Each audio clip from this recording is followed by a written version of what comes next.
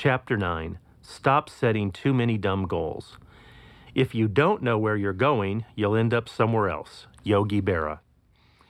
Do you set personal or work goals? I have set goals for many years, and sometimes these goals have been D.U.M.B because they D, don't, U, up, M, my, B, behavior. Here are some examples of dumb goals. Goals that are too many in number, more than 10. Goals that are vague, like lose weight. Goals that can't easily be measured, like be nicer to people. Goals that do not require action. Goals that are unrealistic, like increase sales by 200%. Goals that do not have a timeline for completion.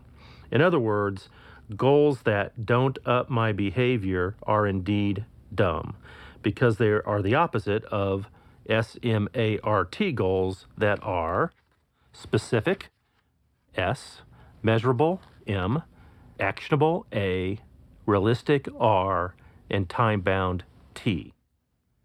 I used to create big binders with my goals for the year and for life, and spent lots of time developing my goals. I am extremely goal-oriented, but sometimes I get carried away.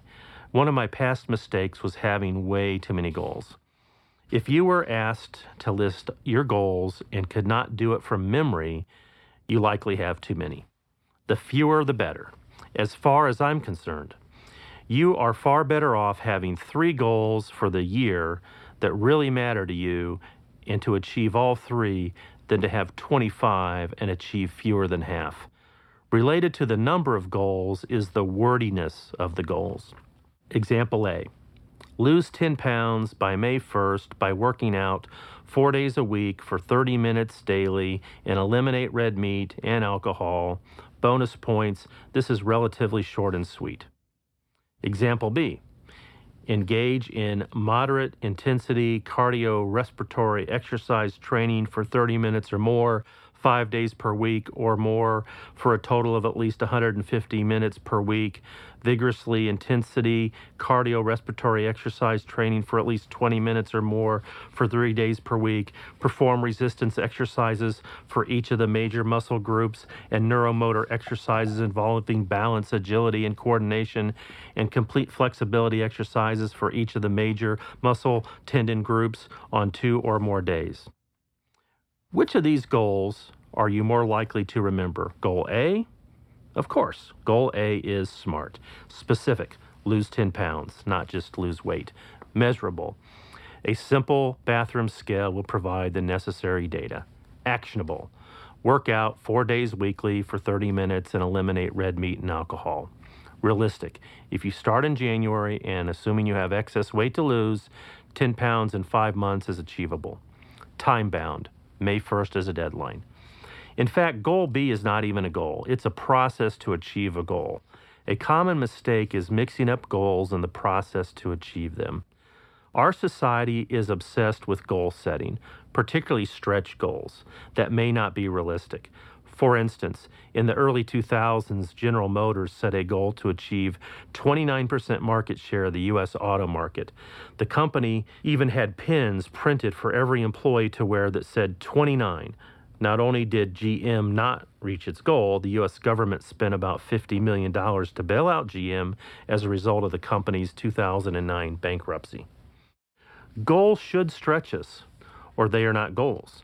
Losing 1 pound in 5 months is not a stretch goal. For most people, their weight fluctuates that much from one day to the next.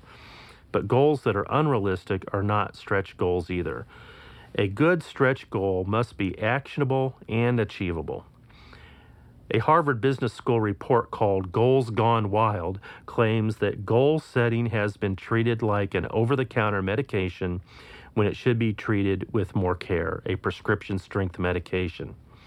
The report points out that goal setting can have a number of unintended consequences, such as focusing attention too much on the wrong things that can lead people to participate in extreme behaviors to achieve the goals, an overly narrow focus that neglects non-goal areas, a rise in unethical behavior, distorted risk preferences, corrosion of organizational culture, and reduced intrinsic motivation.